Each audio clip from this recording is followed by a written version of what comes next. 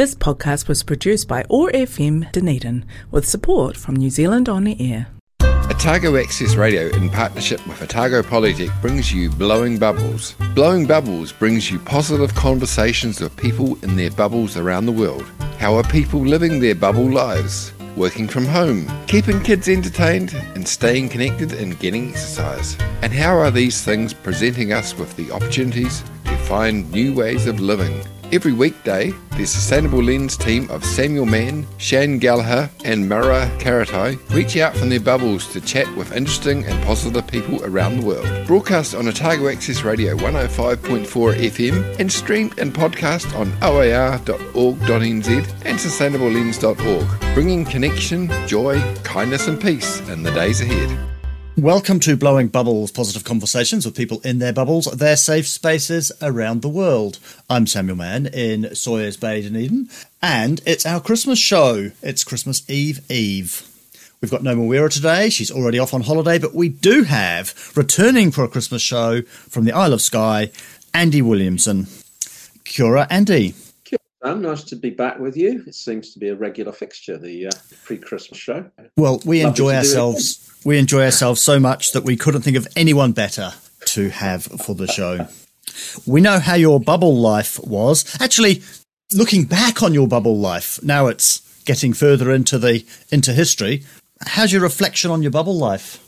Yeah, it's interesting. I mean, we've been doing a bit of thinking about it and reflecting. And, we can't complain because we live in this most beautiful place. And we weren't locked in a flat in the middle of it and not able to go out with no garden. We're in this beautiful remote place and it's a fantastic community. But it put back a lot of relationships. It put back for us and for Oren, because we went into the bubble. I guess he's about just turned 3 when that all started, and that's a pretty critical period. But there's no play dates, there's no going to nursery, there's no childcare. And for us, we'd lived here about 8-9 months, but we'd also spent a lot of that time away because of things that were going on. So we were starting to build relationships and get to know people, and that was cut short because there's no social events, there's no just catching on your wave of the street, and that's it. So you can see the damage that it did to the social cohesion of a place. But the beauty of where we live is it's got a really strong community. It feels like it's picking up, and we've learned from it as well. One of the things we're doing at the moment is looking at community resilience. And some of that came out of the pandemic. How do we get prescriptions if things aren't working? How do we deliver food to the people that are stuck somewhere and can't get to the shop in an emergent situation? As well as the obvious stuff like power and internet and the roads broke, we can't get out. But I think it's, on reflection, I think it was a period of, let's say stagnation, it's the wrong word, a period of, it wasn't calm reflection, somewhere in between. There were good things about it, but it didn't build community in a lot of ways. It was difficult to build links, especially when you were relatively new. But I think we've caught up. You moved there specifically because of the Gaelic school. Yeah. How's that working out? It's good. It's a good school. It's Oren is now in his second year at Scolari. Scolari is the equivalent of nursery, which is Gaelic immersion. He corrects me because he's always corrects me English. And the school is good. It's a small school in a rural community, and we struggle for a lot of resources and getting things done. But it's got a really good school community. So I spent, the other day was the school Christmas fair, and it was very, very snowy and icy. So I spent the morning, and Alison and I spent the morning de-icing the car park, putting grit all over it. But, the community just does stuff, just get on with it. And it's good for Oren. He's in a big class. He's known those kids since he moved here, in a lot of cases, with that break around the pandemic. But it feels like a really strong group of friends he's got. What does the community around there do? What keeps them occupied? Yeah, what do you need doing? One of the beauties of living in a place like this is you pretty much have to be able to do it for yourself. So a lot of people have multiple jobs. So they might work on the ferries in summer. They might do something in hospitality and tourism, or they might do something with drive a van or plumbing or building or something. And a lot of people are crofters. So they have, in New Zealand, you call a lifestyle block. So it's generally a fairly small piece of land. But one of the things about crofting is it's a legal status. You've got to be productive. So they'd have a few sheep, cows or something. A lot of people have chicken. And so, you get on with it and you do it. you do the stuff that needs to be done. And Skye is quite a busy place. Lots of tourists, particularly in summer. Have they come back? Did they go away and have they come back? Yes, they did, and yes, they have. And it's good and it's bad. It brings in a lot of money, and it brings in a lot of stuff that we might not otherwise have. In terms of restaurants and things we can do. But it's busy, and there are places in Skye that, as a local, you really don't go near in the summer. From Easter until October, you keep well away. So you've been sneaking up and looking at these sites in the snow. Yeah, we just the other day snuck up to the famous or infamous, you live here, fairy pools, which is, it's beautiful. It's lots of lovely waterfalls cascading down into big, deep, clear pools with the Coolin Range behind. So, at the moment, it's sitting there with snow right down to the bottom of the mountain, ice on the little pool. Absolutely beautiful and clear, but don't fall in cold. So not a tourist in sight. You know that a centimetre of snow brings Dunedin to a halt, but around there, it's a thing you deal with? Well, I'll let you into a secret. We don't actually get that much snow. If you look at how much snow the UK has had pre-Christmas, we've had less than most people, particularly where we are. And no, it doesn't do a halt, but it does stop things. The minibuses that do the school run can't get to some of the more remote communities because we've got single track roads over scary hills that look like go-kart tracks. You can't get. Yeah, they're pretty hairy. But you need a four-wheel drive to do a lot of things. I mean, we went up to the ferry pools the other day because we had a four-wheel drive, and the road there was covered in snow ice, but there was still the odd tourist in a hire car turning up, obviously oblivious to the fact they're driving on sheet ice. But I wouldn't have gone up there in one of them. Yeah, you get around. Let's take the first of your music choices. Now, this one really is going to take some explaining. Let's have Nick Cope, the eight-legged, big-headed octopus. Why this one? You see, what I did was I've got to choose songs with you before, and I thought, well, that's not fair because I keep getting to choose. So I've outsourced my song selection, and the eight-legged, big-headed octopus is the current favourite of Oren, aged 4, about to turn 5. And Nick Cope has a show on BBC where he basically puts together a song and plays in fantastic animations. The eight-legged, big-headed octopus is current in-car favourite. If I could be any creature on this earth, I wouldn't be a mongoose or a mouse. I wouldn't be a badger or a butterfly or bee, or a blue bottle buzzing round your house. I'd be an eight-legged, big-headed octopus, the brightest button in the bay. No whale or seal or shark out there lurking in the dark is gonna make calamari out of me.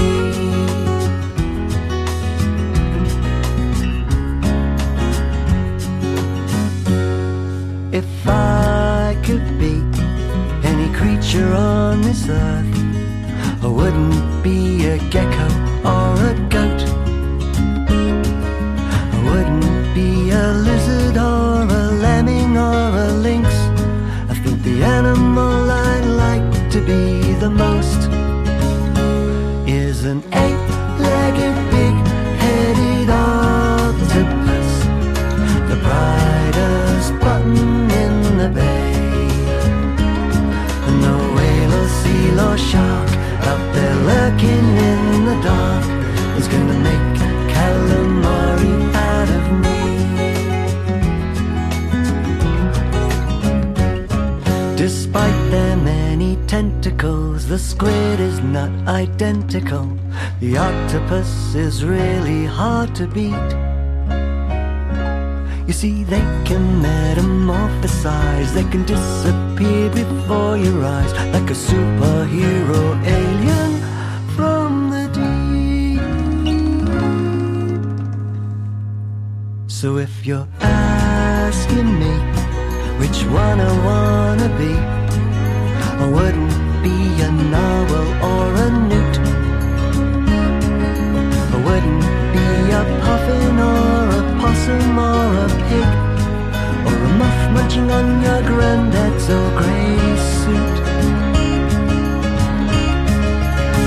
I'd be an eight-legged, big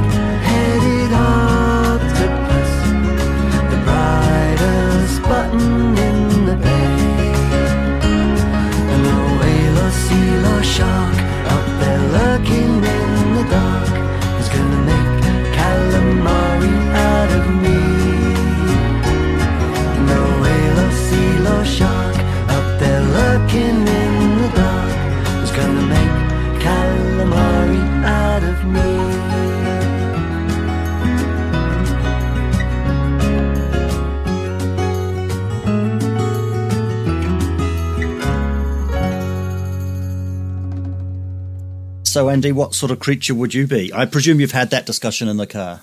And we haven't really, because there's a general conversation about it, but mostly there's general agreement that the octopus is a pretty cool animal. And the selection was made because Oren says he loves the words. So he likes all the different animals in it. And I think the octopus is a bit of a winner because it gets a good billing in the song. But there's plenty of others in there. There's lots of good animals. The meerkat's got advantage. The badger, of course, being ferocious and grumpy. So you're avoiding my question. What sort of animal would you be? Well, I'll go for the badger. Andy, you work in democracy, promoting democracy. Can we have a score for democracy for 2022? Yeah, do we have to? I don't think it's going forwards. It certainly isn't in the UK. I mean, I don't even want to go there on the absolute shamble of the UK government. Fortunately, we're slightly protected up here in Scotland, but only slightly, as the Supreme Court has told us. We have absolutely no right to determine our own future. There's a good democracy.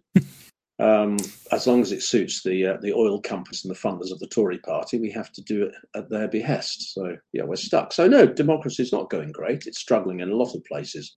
It's developing in some interesting ways. I've done a lot of work this year on deliberative democracy, particularly around developing protocols and standards, international standard of the Council of Europe for citizens' assemblies and similar deliberative events. And that's an interesting emerging area. There's a school of thought that says you can replace Parliament and Council with citizens' assembly, which is, crazy thinking. No, you can't, because you don't understand that what a citizens' assembly does is about 50% of what MP does their job. So no, but you can supplement. You can definitely use random samples of the public to sit down and intensely deliberate about strong social issues or key strategics for the future. It's well proven you can do it. The question is, how do you integrate it into existing democratic frameworks to make them better responsive? So we've got some wins on that. I think we've seen some wins around some parliamentary openness and some of the things that parliaments have been doing. My other side of my work, I think we've seen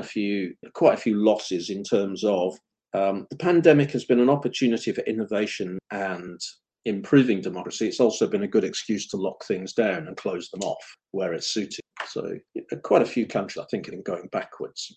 The media hasn't improved. I mean, New Zealand is a good example at the moment. A fantastic article the other week about everything that Jacinda's done wrong, but seemed to ignore everything that she's done right. And actually, when you look at her scorecard going through the things she's gone through, she's not done a bad job if you're being politically neutral on this. She's holding her head up above an awful lot of worldliness, and she's certainly a damn sight better than the shower of idiots we've got.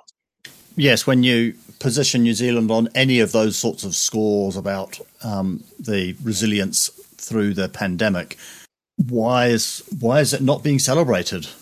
Because they don't want to celebrate it. The media don't want to celebrate it. The New Zealand media is largely in the pocket of some big important people who don't want democracy to take its course. They want the system controlled by the people they control. That's true everywhere. It's true in Canada. It's true in the UK.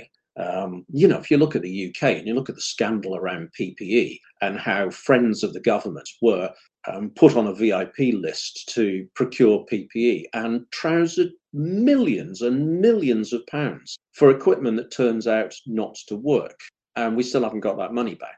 My council where I live has a £45 million deficit, staring down the barrel of a £45 million deficit, whereas Michelle Mone, who's a Tory peer from Scotland, pocketed £29 million for a PPE contract that none of which was usable. Now, you don't have to be a rocket scientist to work out where that £29 million could go. We can use it for our deficit. She certainly shouldn't have it, but that's money that's come out of the public purse. Is she really called Mone? Yeah, and because all the tabloids are so Tory biased, no one's stuck the Y on the end and called her Baroness Money, which I'm really disappointed with. Certainly none that I've seen. One of the things that the pandemic has done is it's enabled a whole rethink of the nature of work in terms of the working from home being a viable thing.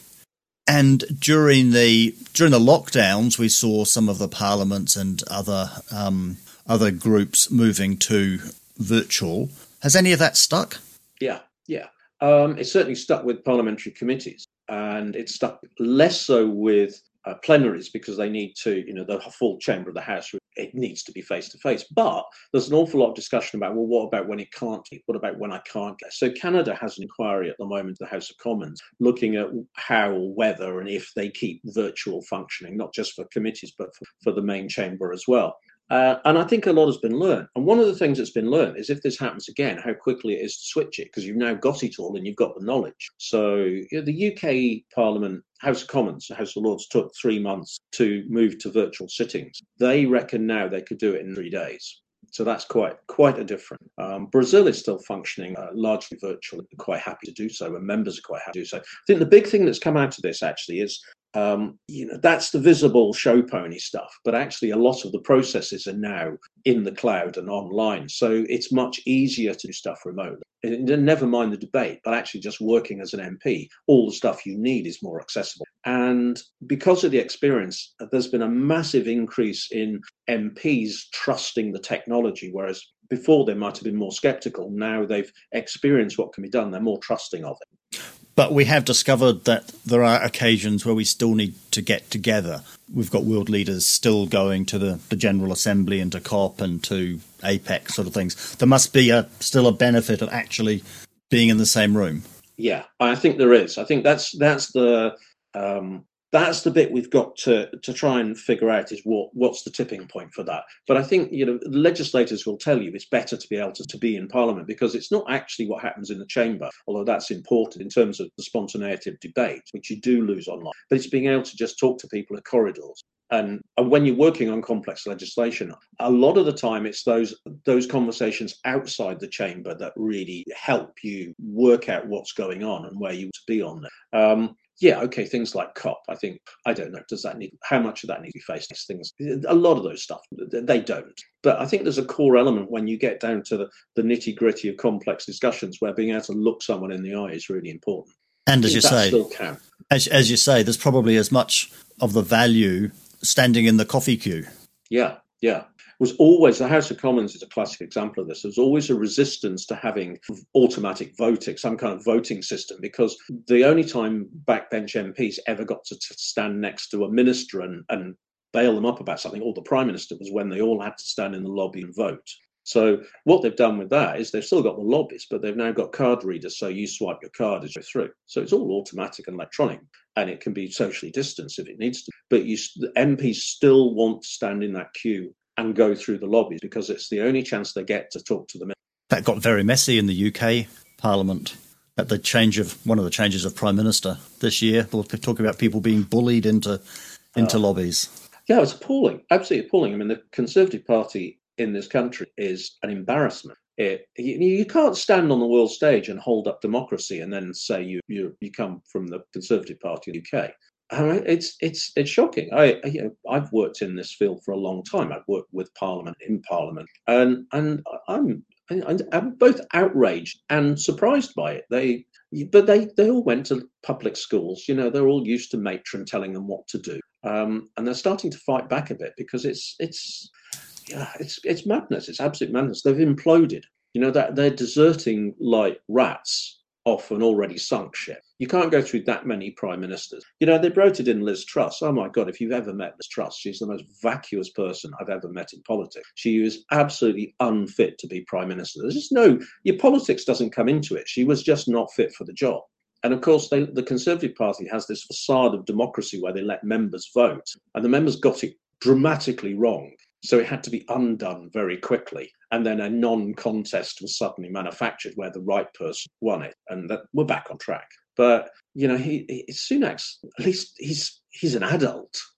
But he's not going to go down in history as a great politician. And he's not going to go down in as a great prime minister. And he's going to lose an election. So the question is, how long can they stick it out before they've just had enough and have to go? And a lot of them want it done now. They just want the whole wound dealing with, and they know they've lost. So they're all looking for jobs, because they know what happened the last time they lost is after the election, nobody wanted them. So they're all trying to jump ship now and get nice, cushy consulting jobs or something before disaster strikes. Bubble Sprite of the Forest of Orokonui, Dunedin's favourite goddess, Tahu Mackenzie.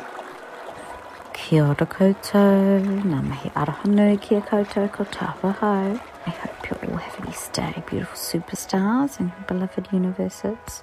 And I really hope wherever you are and whatever's happening around you, this journey that we're on together is proven to be very rewarding, very sustaining, and illuminating for you more each day who you are, a triumph of nature's art, perfect, unique, and here making us better. Thank you. Now I know that for us all this year particularly and the last couple of years have been very tough. We've had to navigate so many new challenges. We've had to develop so many new ways of doing, being, seen, and this has taken its toll on us all. And I do feel that we're all in a state, well-deserved recovery and I hope rest and recalibration. I know for myself in navigating long COVID recovery and indeed processing all that has taken place over the last few years, I have really appreciated the support of my friends and whānau, of course, the beautiful living world, my work at my heart's home workplace, Orokonui Eco Sanctuary, and being part of this show. So a huge thank you to Sam and the whole Blowing Bubbles team for having me. And now, of course, we find ourselves having traversed this very tumultuous year with so many ups and downs. We find ourselves finally arriving at what I hope is a time of peace and plenitude for you and your whānau.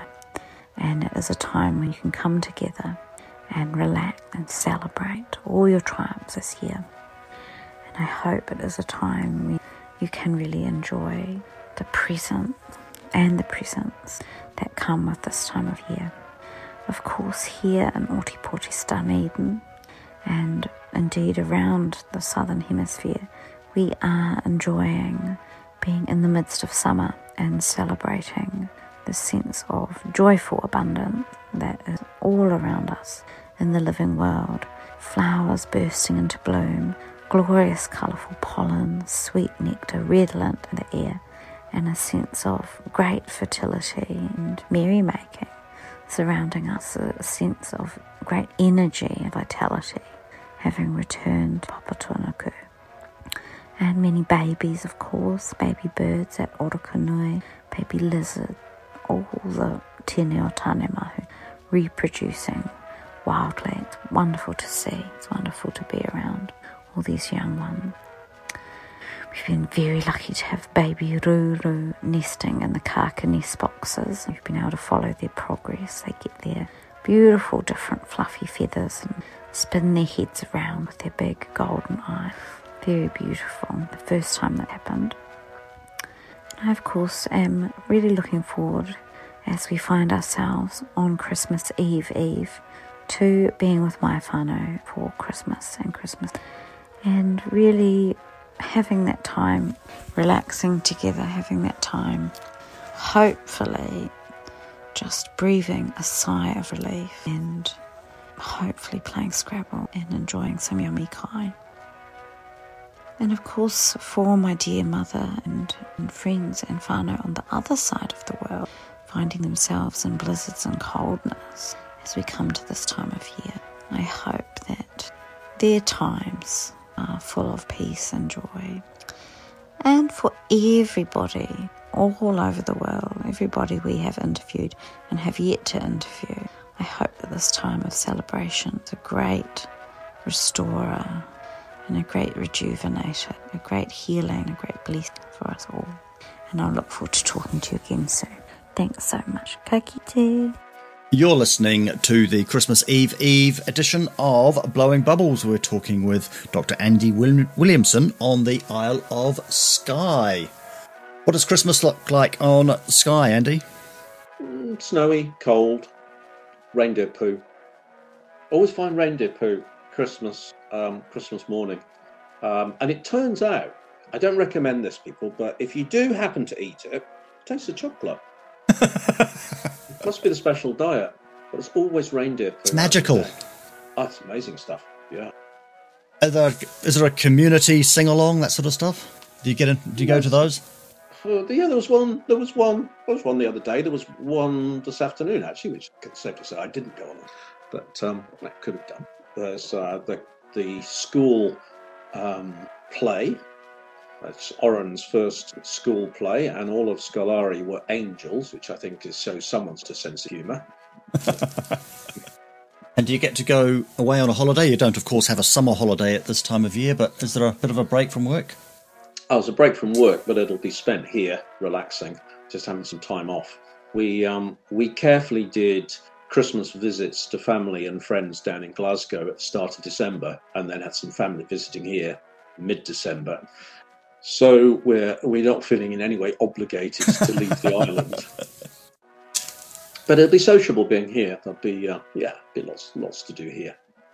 And you won't be watching the Queen's speech, you'll be watching the King's speech. Yes. Well, that would be weird, won't it? I hadn't thought about that. As someone who's never actually ever watched the Queen's speech, I'm not sure I'm going to start now. But yeah, that's quite strange.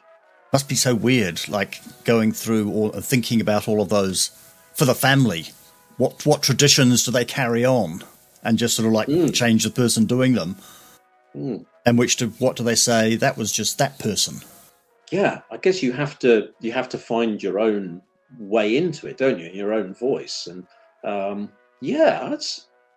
imagine that would be quite nerve-wracking for him. Actually, I presume they've got people that are actually speechwriters that know what they're doing.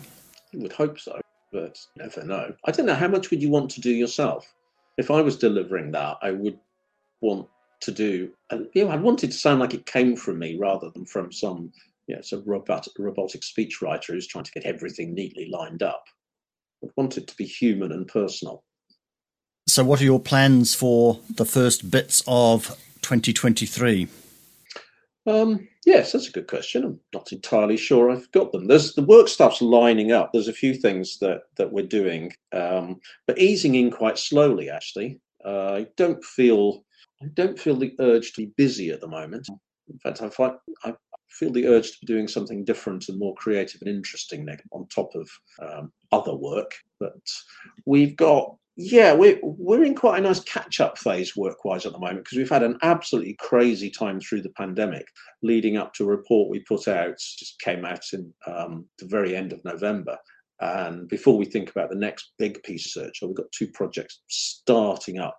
It's a bit of a time for sweeping out the closet and clearing the shelves from all the junk that's accumulated, and just trying to get back into a slightly more sane rhythm, I think, next year. So creative and interesting. So that will be like hang gliding while knitting. Yeah, it could be something like that. I'm not quite sure whether it's writing or something more image or photography based, but I need something creative alongside the work stuff, which there hasn't been time for the last couple of years. And I have a new job as well. So I've just been made a community councillor. Oh, congratulations. Yes, I think so. I'm not sure that's appropriate, but it's the community councils in Scotland are effectively like local boards. They have no power particularly, but they're quite useful conduits. But it is an opportunity to use the role and the organisation in terms of the plans we've got around resilience and thinking about some of those things. So, yeah, we'll see. We've got a learner who is working in a sensitive area with sensitive clients. So he's doing reflection on his own work practice, but he's having to be extremely careful with what he writes about. So we're looking for explorations of writing about things in different genres. So we're looking for exercises on, write about today in the form of a limerick. And there's a XKCD, the sort of stick figure comic. Yeah. There's a thing that you can use that generates those. Right up today as one of those. That's what those are the 2 things we've thought of so far as exercises. We've been struggling to find the writing prompts to prompt different genres. Most of the writing prompts that we can find are, it was a dark and stormy night.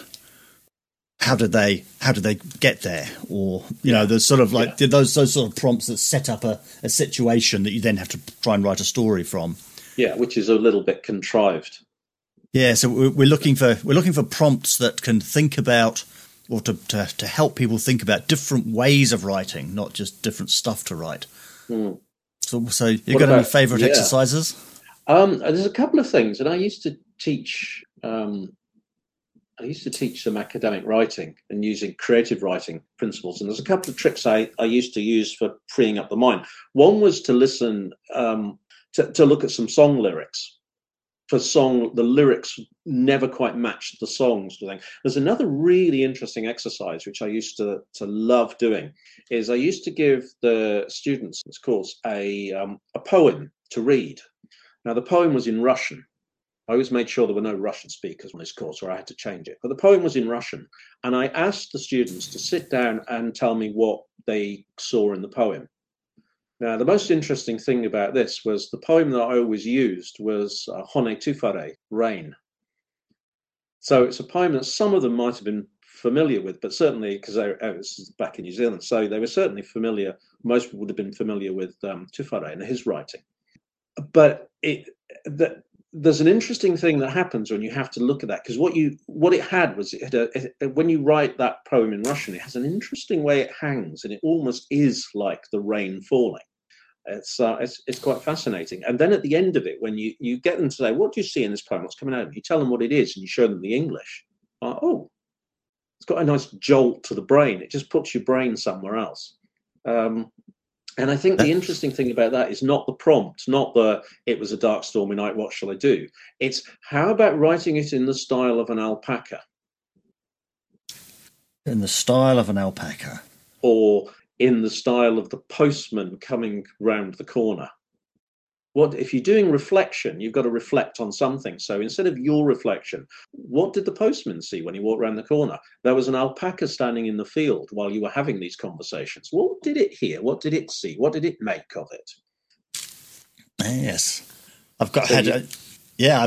I went to a workshop on climate change, art and climate change, trying to sort of like look at how art can not tell the story of climate change, but can engage between the two. Yeah. And I decided what would be really fun was a plankton's eye view of climate change. No idea what this plankton is going to see, and I don't know if it's anthropomorphizing it too much to do that, but it's still got me thinking. Because also the other thing is the plankton is if you extrapolate that idea, the plankton is not going to be around for long. It's going to get nibbled up by something. And where does it go on its journey? As it comes up from the bottom of the sea, what does it find? Yes. So there's, you can always work with those ideas. It's about metaphor a lot of them. If you can, rather than, that it's a dark, stormy night, what happened next is, I'd give that to Warren too, and he would be bored. But if I said something of it, if I used it as a metaphor for it and said, let's imagine we're on the moon and we're looking back at this. What was today like from a spaceship? We shall have to do that. Let's take the second of your music choices. Let's have McG and G. Now, that is cheating as far as song titles go. By David Greenberg. Why this one? So, as I said, my get out clause here, I outsourced the selection of music today, and Alison, my partner, is a Baroque cellist and also has some significant experience in traditional Scottish music. David is a very good friend of hers and colleague that she's worked with for many, many, many, many years. He's based these days in the Pacific Northwest of the US. And this is an arrangement of two tracks. One is Minuet in A with Variations by William McGibbon, who was a Scottish composer of the early 18th century. He composed a lot of, or arranged a lot of Scottish tunes with a really Italian influence from about the 1740s onwards. Alison's interest in music ends in about the mid 18th century. So can't be doing with this new stuff. Yeah, and then there's a waltzing air that David wrote as well that he's put on the end of it, and it's just a really lovely song. And it was Alison's choice for today.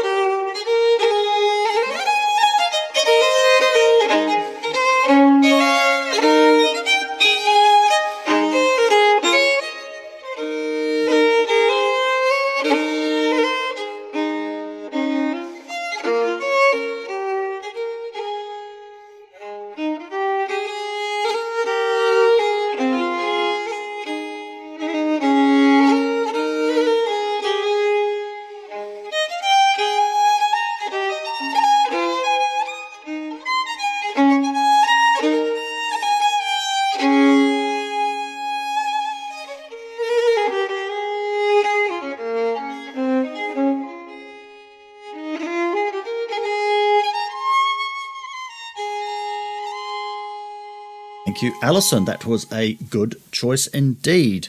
Grateful for these gifts. That last bit. Do you know what gift you're getting for Christmas? Well, the Christmas badgers have been dropping things off in boxes and parcels and things. I'm not entirely sure. I know one of them, but I shouldn't spoil the surprise. Actually, we're being very boring and practical. Most of the presents are going to the smaller member of the household. For ourselves, there's not really much we need because we just tend to get stuff. So, well, we'll get a few tokens. There'll be a couple of surprises. And we bought ourselves a frying pan. Whoa! Yeah, I was going to say, exactly. are you getting a wheelbarrow for Christmas? But you outdid that with a frying pan. Yeah, we got a wheelbarrow. Yeah, bought ourselves a nice Le Creuset that we needed one extra pan of. So we thought, well, we'll just treat ourselves, and that's a joint present to ourselves. And what are the nearly 5-year-olds getting this Christmas? He's getting an arrangement of things. One of the problems is he gets lots of presents, and we don't particularly like being that materialistic. So we're being quite focused, actually. So we're tending to buy him smaller things, toys and things he can play with, lots of books. And he's got an early present of a wooden toaster set, complete with wooden toast and things. So he's already got a little wooden espresso machine and puts them on his trolley. He's got his cafe that tours the house with, that now has expanded from coffee and fruit salad, his wooden fruit, to offer toast and jam, or honey if one prefers. And, of course, being the customers, you enjoy eating this wooden toast. It's delicious. It's possibly the best toast I've ever eaten. And coffee. And the coffee's good as well. Yeah, it's got a proper little espresso machine. So, Andy, we have seen lots of changes in society over the last couple of years, 3 years. What do you think is going to stick, has stuck, and what do you hope will stick? I hope that more flexible working sticks for people. I know there's a lot of people don't want it because you can't control people, but actually all the evidence is that giving people flexibility, not forcing them to work at home or forcing them to work in this, but letting them choose is good. It's good for family life. It's good for people to have flexibility. I think one of the interesting developments is the emergence of the 4-day week, because I think there is absolutely damning evidence to show that chaining someone to a desk for 5 days a week is not that productive. And you all know when you sit in the office and your brain isn't working. And I have one of those jobs where my brain has to work before I can do anything. If I'm sitting in an office trying to look useful, it's a waste of my time. I might as well be at home and go out and do the garden, or go for a walk, take the dog for a walk, something like that. And then actually probably my brain will click in as I'm taking the dog for a walk, doing something else. And I think that's a much more grown-up way of working. And if we can be flexible and have our work organised in a way that doesn't feel like you're being forced to sit down and be productive when you can't be or not, then actually we are more productive. If we're allowed to work with our own rhythms, I think we are more productive. So I'd like to see that develop. I think the big problems at the moment, though, is the standard of living, the cost of living. Certainly in Europe and certainly in the UK, mostly through the incompetence of the government, we're far worse off than anybody else. But fuel prices, electricity, gas prices, absolutely horrific in this country. You can't get stuff. It's just not in the shops. Then there's always someone else to blame. But the blame is pretty obvious where it is. The government in the UK at the moment is fighting a battle. The inflation here is now rocketing up, and so people want pay rises. Fair enough, because they've done without them for quite a long time. But the government is setting its sights on using the nurses and the fact that they want a pay rise. In England, at least, Scotland is slightly different again because we're moderately autonomous on that, although not entirely. But the UK government is set on being able to blame the nurses for the failure of the NHS before it goes and privatises. Will happen differently in Scotland, but to say Scotland has its own funds its own health and social care is misleading, because we're only given so much money, and the UK government makes sure that we're not getting enough to be able to run the health system we want. So let's try and be positive to the end of the show. Holidays being a time of celebration, what can we celebrate in the last year or so? Well, I think we can celebrate the fact we got through the pandemic. Not everybody. Some people didn't. Some people are still struggling with it. But I think as a society, we learned that we can be collaborative and resourceful and co-create solutions ourselves. And we can, when push comes to shove, people are good. Most people will get involved and chip in and work for the good of the community. I think it's shown us that with some exceptions where people are just out to rot the system. Most people are there for the good of the community. And I think that's a positive. And I hope we can hold on to that. In the UK, certainly holding on to that is difficult in the current climate because everything is about greed and profit. But actually, that hasn't got us through the pandemic. That almost cost us. In fact, it probably did. What got us through was people working together and communities coming together. Can you see an opportunity for a flip, a lever switch on? We've been noticing from people that we've been talking to in the UK that there is a general feeling of austerity has leaked out into people's mindsets. Mm. What do we need to do to flip that? Is there something down the road that we know is going to change it? No, but there is no. So the problem with this is it's a media construction that we're being told it's austerity, which is good for us because we have to do all of this. There is no austerity. The money is simply being siphoned off to a smaller number of people. There is no such thing as austerity. It's a joke. It's actually a way of depriving the majority of people funds and telling them that they're lucky to have jobs whilst not having a pay rise, whilst the directors of the company, the shareholders of the company, cream off more and more and more in profits. And invariably that gets taken out to Cayman Isle or wherever. They're not paying tax on it. So actually austerity is a lie. And I hope what comes out is that people start seeing that. People start to see we're being conned. We're being we're fed a pack of lies by a bunch of media moguls who don't pay tax in the UK. The owner of the Daily Mail doesn't pay tax in the UK. The owner of the Times and the Sun don't pay tax. So they don't pay tax in the UK. How dare they tell us how we should live? But they're promoting that neolibertarian message of austerity is just what we have to do because it's a difficult time. Well, it's not. They're just creaming the money off, and less and less of it is coming back into the system. The only way the system in Britain works is because there's any benefits, but they're cutting those as well. Tesco doesn't pay its staff enough money to live on. And I'm not singling out Tesco there. They're not alone. That's how these companies operate. They work on the fact that most people on benefits in the UK are actually in employment, and many in full-time employment. But they're paid so badly, they can't afford to live, even though those companies are making vast amounts of money. And you look at the banks and the oil companies and all of these people, there is no austerity in their profit. So I hope that one of the things that we open our eyes to next year is we are being lied to. So does the positive future come from both that realization, but also from the micro, the communities banding together and having a good time? Yeah, I think it comes from the ground up because the top down isn't going to change. It's creaming off the profits. It's happy. It likes it. It wants to keep everybody else in their place. It's not going to. Turkey's voting for Christmas. They're not going to vote for political reform. The Labour Party just brought out this new strategy in the UK about their democratic reform, and it's absolute garbage. It's just a couple of show pony headlines, but they're not reforming the voting system, which is what keeps those two parties in power and protects them. It's appalling. It's just a really rubbish strategy. In Scotland, we'd like the opportunity, or many of us would like the opportunity to determine whether we stay in the UK or not. We've been denied it because it doesn't suit them. They don't. The UK government doesn't want it because there's money in Scotland. They want to drain every last cent out of the oil. At some point, they'll have decided it's not worth keeping, and they'll send us on our way. But, the fact we're denied even the rights to decide for ourselves, even though the Act of Union was a voluntary thing between the two countries. Democracy is in a pitiful state because it's there to ensure profits for a very small group of people. And I think communities will start taking control of things like that, but they don't have any power. And the UK doesn't do revolution. So how do you change it? The answer is slowly, I think. But I have some questions to end the show and negative time to do them, so we're going to have to really rattle this time. Andy, what is the biggest success you've had in the last year or so? Surviving life with a 4-year-old would be the obvious one. Professionally, it's actually developing a set of standards and guidelines for deliberative democracy, because that puts it on a legitimate footing. So what's your superpower? You always ask me this one, and I'm never quite sure. I still think my superpower is process, seeing the process, taking it apart, rebuilding it, making it better.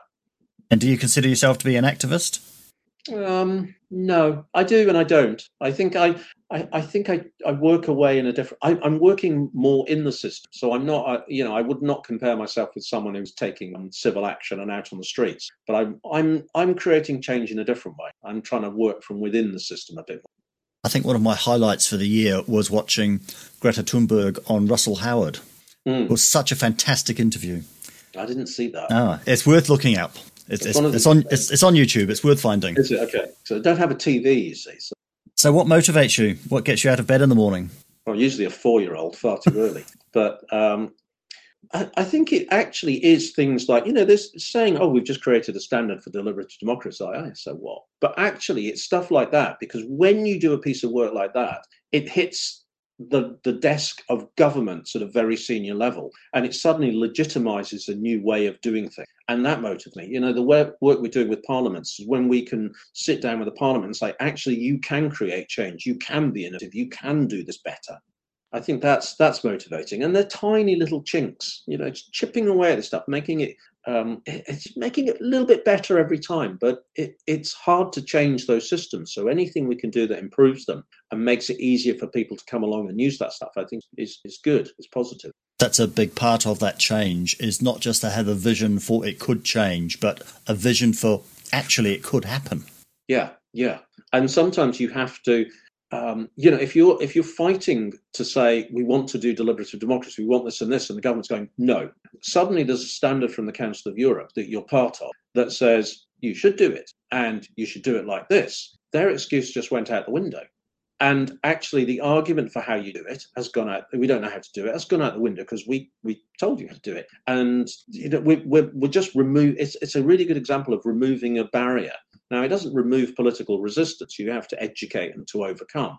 But it's just taking away one of the barriers. And what is the biggest challenge or opportunity that you're looking forward to in the next year or so?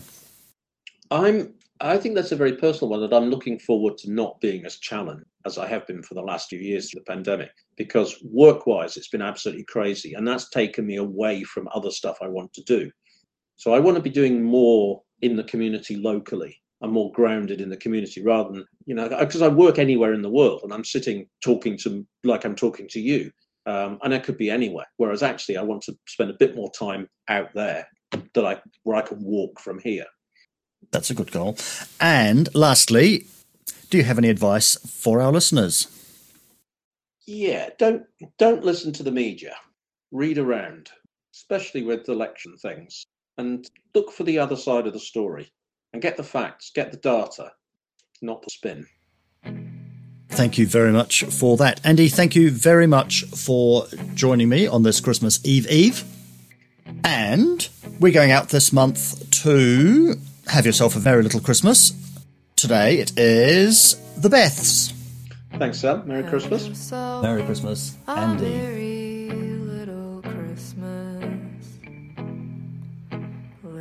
Heart be light.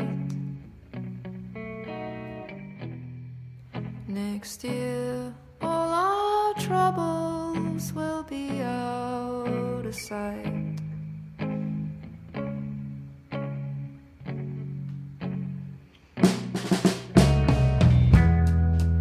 Have yourself a merry little Christmas. Yuletide gay. From now on, our troubles will be mild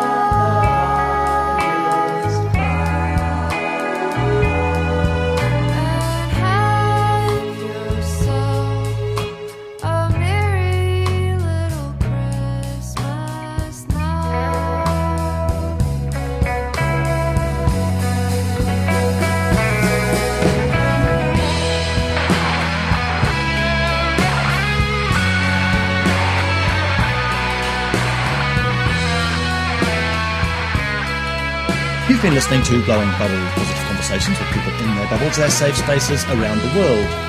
Brought to you by the Sustainable Lens team, which is brought to you by Otago Polytechnic, which is brought to you by Tupu Kenga. We broadcast on Otago Access Radio every Monday, Wednesday and Friday afternoons at 3 and streamed and podcast on oar.org.nz. You can find us on Facebook and subscribe wherever you get your podcasts. We had a contribution today from Tahu Mackenzie. I'm Samuel Mann, didn't have a reel with us today, but she says Happy Christmas. And I've been joined by Andy Williamson on the Isle of Skye off the northwest of Scotland. That was Blowing Bubbles. We hope you enjoyed the show.